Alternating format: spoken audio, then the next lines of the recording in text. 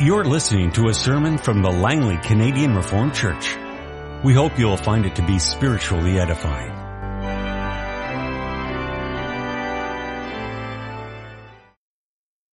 Connection with the sermon this afternoon, I'd invite you to open your Bibles first to Galatians chapter 3.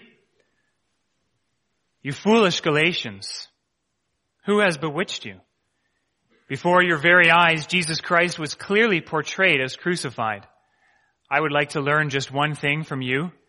Did you receive the Spirit by observing the law or by believing what you heard? Are you so foolish? After beginning with the Spirit, are you now trying to attain your goal by human effort? Have you suffered so much for nothing, if it really was for nothing? Does God give you His Spirit and work miracles among you because you observe the law or because you believe what you heard? Consider Abraham. He believed God, and it was credited to him as righteousness. Understand then that those who believe are children of Abraham. The Scripture foresaw that God would justify the Gentiles by faith and announce the gospel in advance to Abraham. All nations will be blessed through you. So those who have faith are blessed along with Abraham, the man of faith. All who rely on observing the law are under a curse. For it is written, "Cursed is everyone who does not continue to do everything written in the book of the law." Clearly, no one is justified before God by the law, because the righteous will live by faith. The law is not based on faith. On the contrary, the man who does these things will live by them. Christ redeemed us from the curse of the law by becoming a curse for us. For it is written, "Cursed is everyone who is hung on a tree." He redeemed us in order that the blessing given to Abraham might come to the Gentiles through Christ Jesus, so that by faith we might receive the promise of the Spirit. Thus far, our reading from Galatians 3 about the removal of the curse through the work of our Lord Jesus Christ. We turn now to 1 Peter 2. 1 Peter 2, the verses 18 through 25, page 1889 of your pew Bibles.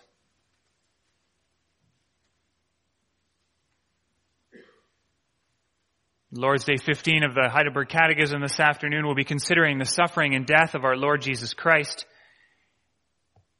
And so we read here about His suffering and its connection, or our connection to it. 1 Peter 2, beginning at verse 18. Slaves, submit yourselves to your masters with all respect, not only to those who are good and considerate, but also to those who are harsh. For it is commendable if a man bears up under the pain of unjust suffering because he is conscious of God. But how is it to your credit if you receive a beating for doing wrong and endure it? But if you suffer for doing good and endure it, this is commendable before God. To this you are called, because Christ suffered for you, leaving you an example that you should follow in His steps. He committed no sin, and no deceit was found in His mouth. When they hurled their insults at Him, He did not retaliate. When He suffered, He made no threats. Instead, He entrusted Himself to Him who judges justly. He Himself bore our sins on His body on the tree, so that we might die to sins and live for righteousness. By His wounds you have been healed. For you were like sheep going astray, but now you have returned to the shepherd and overseer of your souls. Our text this afternoon is the Word of God as it's summarized and confessed in Lord's Day 15 of the Heidelberg Catechism. We are considering the Apostles' Creed, the articles of our faith, that which we as Christians believe and thereby receive the benefits of God. And in Lord's Day 15, we are dealing with the suffering and the death of Christ as well as His judgment under Pontius Pilate. Let's read that together. What do you confess when you say that He suffered? During all the time He lived on earth, but especially at the end, Christ bore in body and soul the wrath of God against the sin of the whole human race. Thus, by His suffering as the only atoning sacrifice, He has redeemed our body and soul from everlasting damnation and has obtained for us the grace of God, righteousness, and eternal life. why did he suffer under Pontius Pilate as judge? Though innocent, Christ was condemned by an earthly judge, and so he freed us from the severe judgment of God that was to fall on us. Does it have special meaning that Christ was crucified and did not die in a different way? Yes. Thereby I am assured that he took upon himself the curse which lay on me, for a crucified one was cursed by God. Beloved congregation of our Lord Jesus Christ, there is perhaps no date on which Canadians, all of us together, are aware of the passage of time as we are on this date, January the 1st. I expect this reality is not lost on all of you that we have moved from one year into another year of our Lord. And it's typical that along with this heightened sense of the passage of time, we quickly move to introspection, to self-reflection, self-evaluation, and therefore also the New Year's resolutions. How am I doing? What can be improved? What can I expect in the year to come? Enter the New Year's resolutions. Work less, or work more maybe. Eat less, exercise more, etc. Now, it's not necessarily bad to think ahead of the year to come, to have some goals in mind for the year. There may be something wrong with the goals that you make if they are particularly self-focused, not focused on your relationship with the Lord, or not focused on the deeper, more important and more eternal things of life. But yet the idea of making resolutions, it's not in itself a bad thing. There is a famous historical example of someone who made resolutions, a Christian man, a man by the name of Jonathan Edwards. You've probably heard of him. He lived in Puritan, New England, around the beginning of the 1700s. I'd encourage you, in fact, to go and Google Jonathan Edwards and his resolutions when you go home and find out more about them, because they are a picture of what a godly resolution can look like. I'd especially encourage you to go home and find out some more about Edwards and his resolutions if you are around the age of 18 or 19, or you're going to be that age soon, or you just were that age a short while ago, because it was while he was 18 and 19 years old that this man wrote down these resolutions. Let me give you a flavor of what these resolutions are about.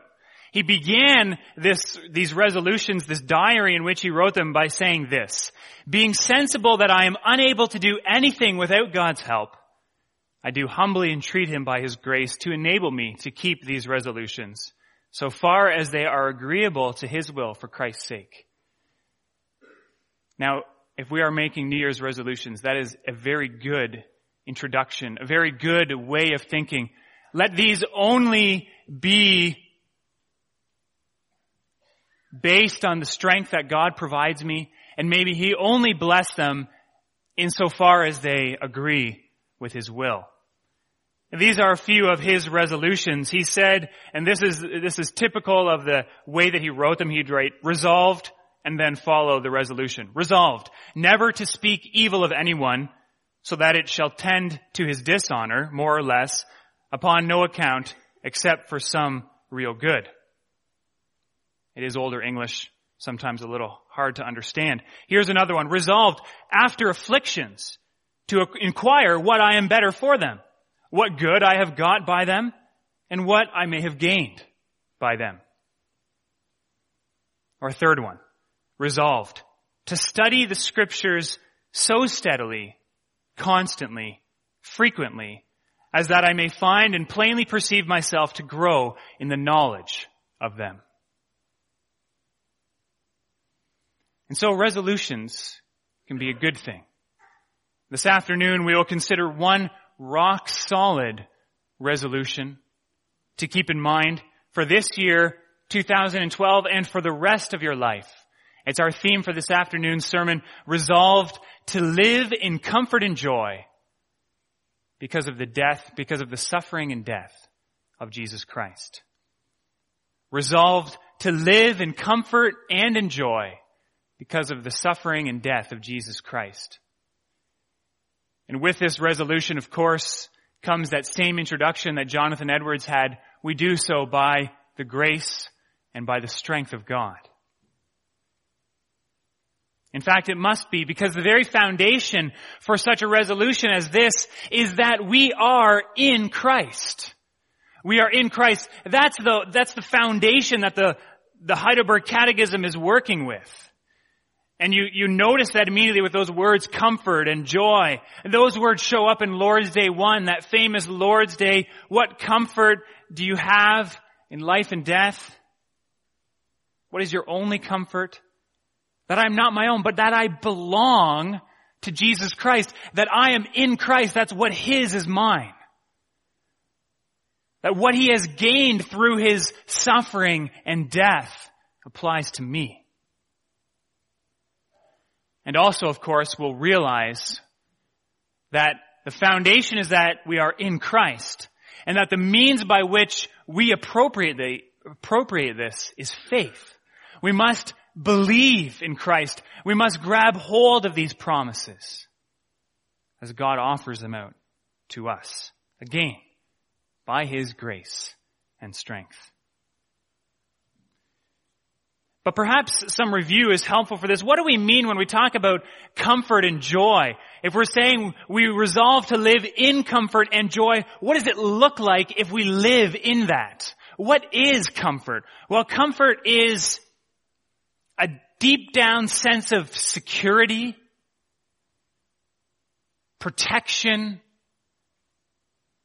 and love. That is, being loved. A deep down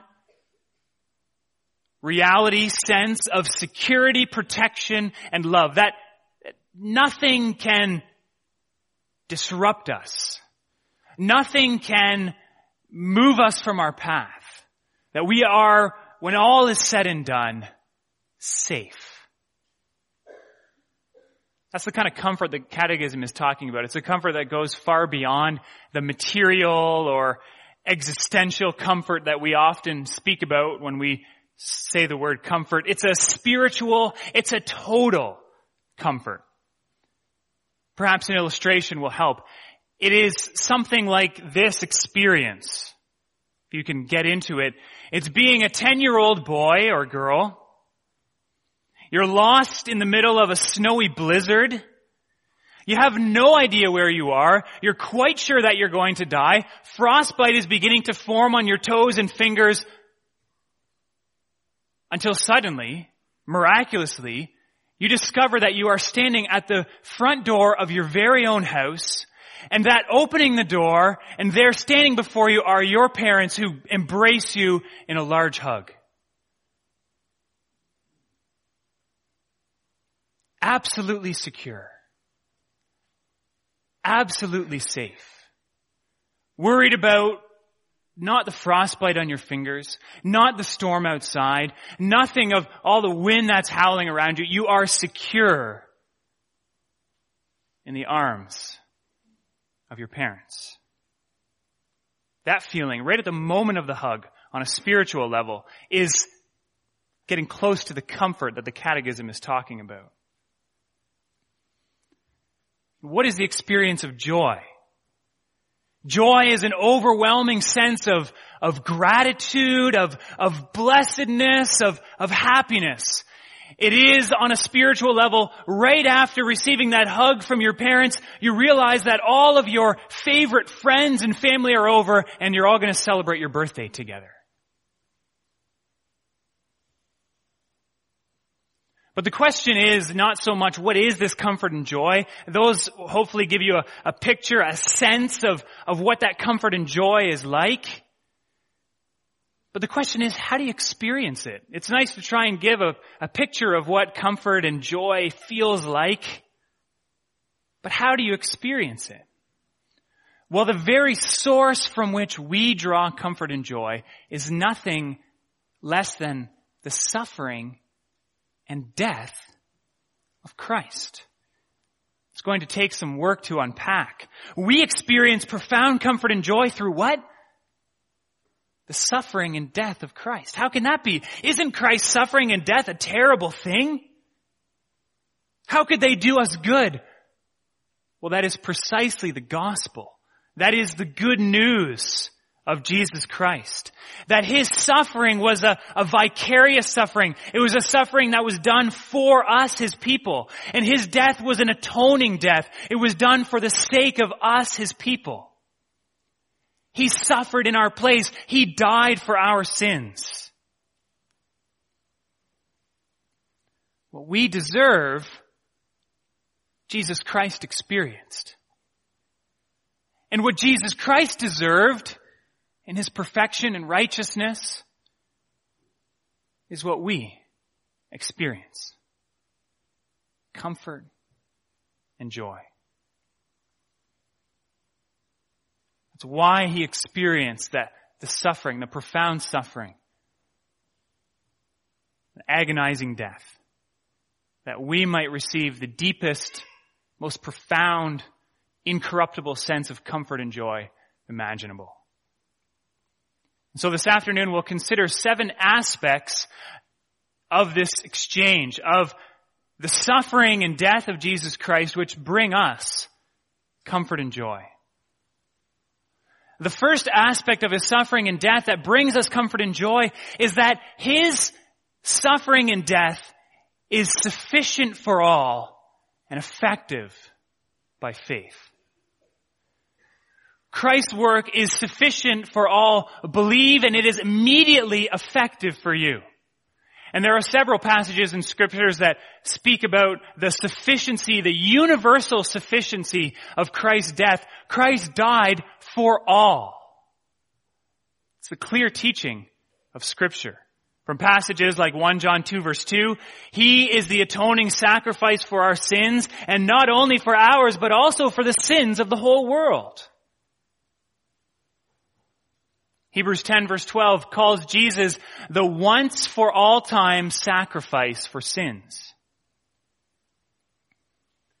The Heidelberg Catechism as well addresses this when it says that Christ bore in body and soul the wrath of God against the sin of the whole human race.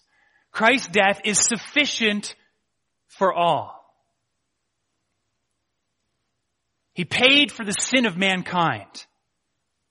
And this is what is to be boldly and sincerely proclaimed to all people the world over. Christ has paid the penalty for your sin. You can say that unequivocally.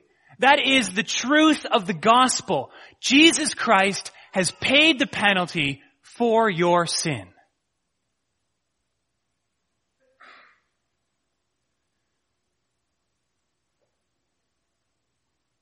As we affirm that biblical truth, however, we need to also shore it up and make sure we don't wade into unbiblical territory when we consider universalism, the teaching that everyone is saved, or the teaching of hyper-Calvinism, that we don't need to proclaim this death of Jesus Christ because God already knows who he's going to save. And so proclaiming the gospel has no effect. And we do this, we hold together the sufficiency of Christ's death, but avoid universalism and hyper-Calvinism by holding together 3 truths from God's Word. One is this point, the sufficiency of Christ's death and the well-meant offer of the gospel. We can say to unbelievers and hypocrites, Christ died for your sins. He did. There is no other sacrifice for sins. His is the only sacrifice for sins. Christ died for your sins.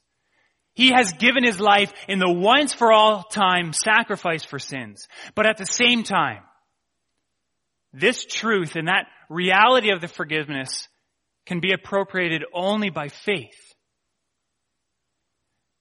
You have to believe it. You have to trust it and not reject it. You have to embrace it. And then the reality of the forgiveness of sins and the righteousness of Jesus Christ is yours. Completely. Effectively. And third, overarching all of this is that God is sovereign. He has an eternal plan where he knows who are his. Faith is a gift from him. And at the same time, it's his will that we would go out boldly and unequivocally proclaim the gospel of Christ's suffering and death to a world that desperately needs to hear it. Christ's suffering and death, sufficient for all. That is what we proclaim.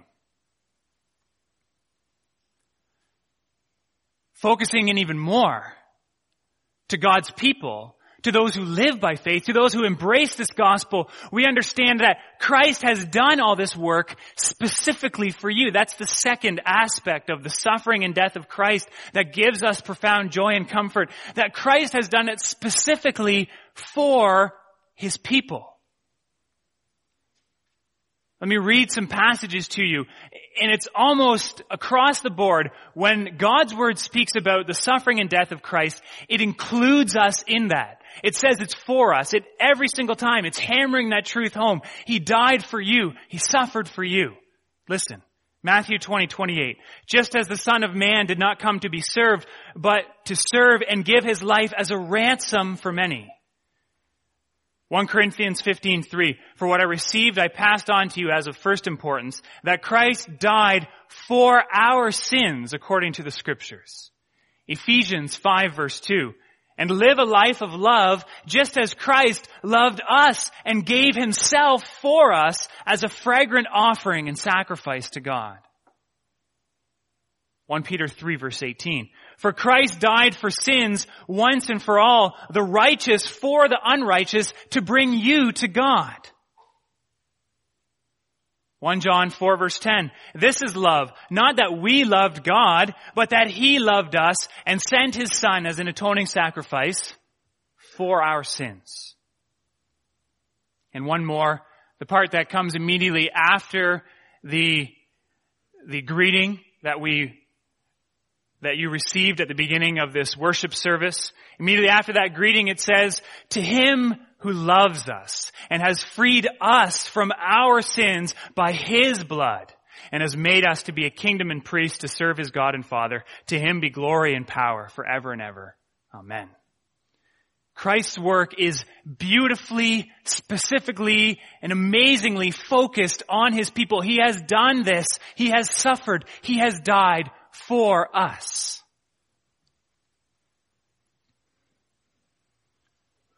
We move to the third aspect now, as we look more at the mechanics of what's going on as Christ suffers and dies.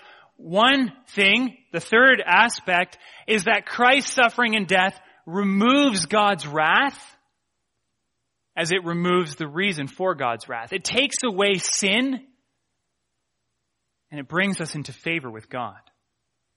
We've already read 1 John 2 verse 2. He is the atoning sacrifice for sins, and not only for ours, but also for the sin of the whole world. Let's focus in on those words there, atoning sacrifice. Atoning sacrifice means two things. The atonement of Christ means two things. It has a twofold effect for God's people. One is that it removes the reason for God's wrath. There is a reason why people are under the wrath of God, and that is their sin. Their sin is offensive to God. Their sinfulness is offensive to God. God's wrath remains on those who are in their sin and who are outside of Christ. That's the reason for God's wrath. It's sin. The atoning death of Christ removes that. He forgives our sins. They no longer cling to us. God doesn't see our sin when he looks at us. Christ removes it. But also, along with that, Christ removes the wrath of God completely. And he restores us to a place of favor with God. You pick that up in Ephesians 5, a passage we read earlier. Christ loved us and gave himself up for us as a fragrant offering and sacrifice to God. Through his suffering and death, Jesus Christ made us pleasing, delightful to God. Not only is God's wrath, or the reason for God's wrath removed, but God's wrath is removed altogether so that all he has for us is his delight, his joy.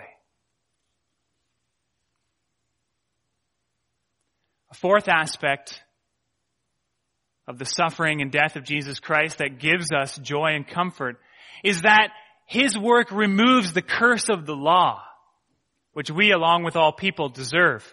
In Deuteronomy 27, the people read together there, "Cursed is everyone who does not do all the things recorded in the book of the law." It's intended, those curses are for everyone who does not do everything written in the book of the law. You don't have to do much self-evaluation and introspection to realize that we're guilty of breaking that. That those curses of God would stand against us. But for the work of Jesus Christ, his suffering and death. Galatians 3:13, Christ redeemed us from the curse of the law by becoming a curse for us, for it is written, "Cursed is everyone who is hung on a tree." Those curses that are outlined in Deuteronomy 27 says, "Cursed is everyone who does not do everything written in the book of the law." Deuteronomy 28 is a terribly difficult chapter to read. It outlines the curses that will face God's people if they rebel against him. And those curses are profound. They are terrible.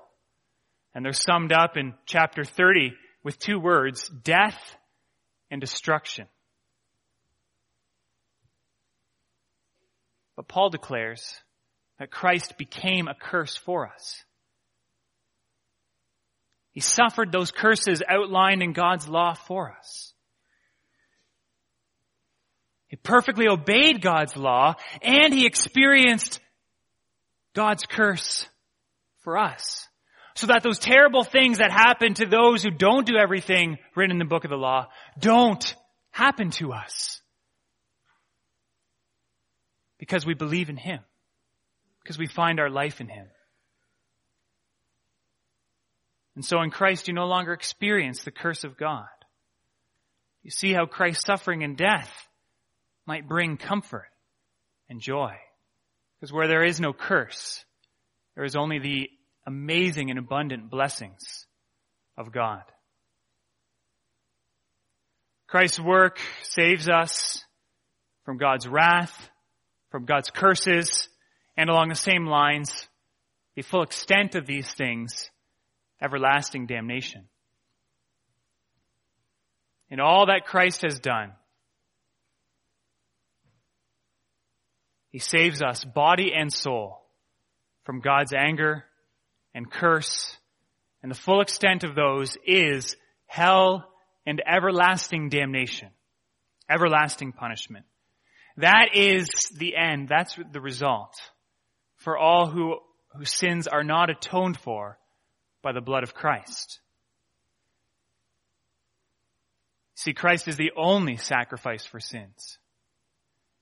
And so outside of Christ, there is no sacrifice for sins. And so God's wrath, God's curse, and everlasting destruction is all that is left for sin.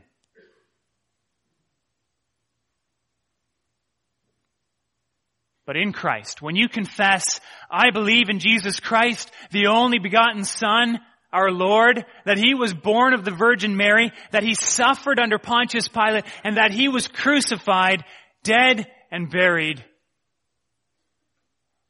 When you wholeheartedly confess that out of a heart of faith, then that threat of everlasting damnation is swallowed up by the work of the Lord. No longer hangs over you. All you have left is comfort and joy. A sixth aspect of the work of Christ that gives us comfort and joy is that Christ's work means, because Christ suffered, it means that we don't suffer for sin anymore. That our suffering then is discipline, it's instruction, it's for the purpose of making us holy and bringing us near to God. Our suffering is positive. That's what Scripture teaches us. Now you might think that because Christ suffered, then we must not have to suffer anymore. We wouldn't have to do it anymore. But while our suffering has a different character than Christ's, we don't do it to atone our sins. It's clear that suffering still has a part in the Christian life.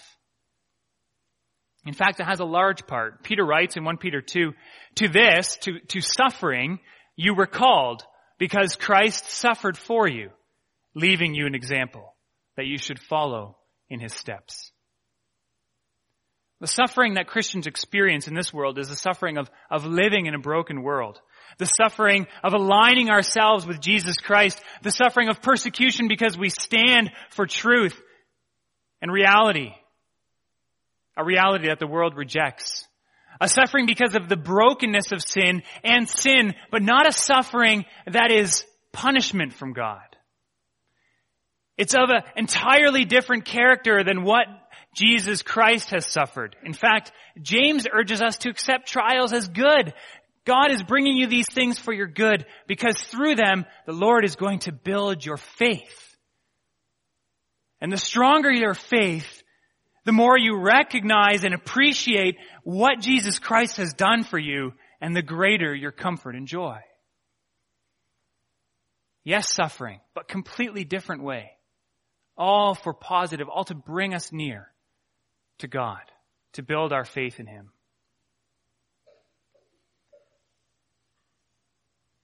And one final aspect of Christ's suffering and death that brings us comfort and joy, and many things along with that, is that it not only saves us from God's wrath, God's curse, from everlasting damnation, but the suffering and death of Christ obtains for us grace and righteousness and eternal life. We don't just get brought to a place of neutrality so that we can fall back into the sin from which we were redeemed. No, God redeems us from sin and suffering and gives us grace and righteousness and eternal life. The work of Jesus Christ brings us to a place of real change and real hope. It brings us to a place of comfort and joy, safe with God, moving forward in our joy as we serve him, no longer burdened by guilt or sin, no longer burdened by the demands of the law, no longer burdened by a need for self-fulfillment or self-salvation. Restored to a vital relationship with God. A relationship that will grow and grow and grow and grow. A place of growth. A place of blessing.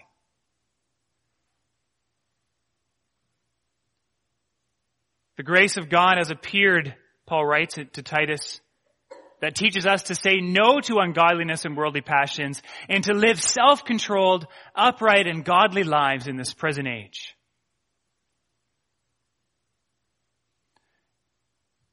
Do we have the impression that Christ's suffering and death allows us to sin? Well, Christ suffered for my sin. He died for it. Therefore, I can sin. In fact, the opposite is true. The extent of his suffering and death shows us how truly terrible sin is. But his death does not allow us to sin. Completely the opposite. The suffering and death of Jesus Christ allows us and empowers us to live holy and godly lives. We're given grace, righteousness, and eternal life. Because through his suffering and death, we, ourselves,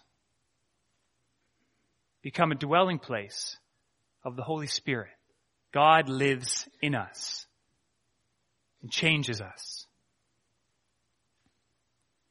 And so, brothers and sisters, in this year to come, don't be overwhelmed by resolutions that are going to burden you with demands that promise to make you better or smarter, or stronger, faster, more attractive, or whatever they might promise.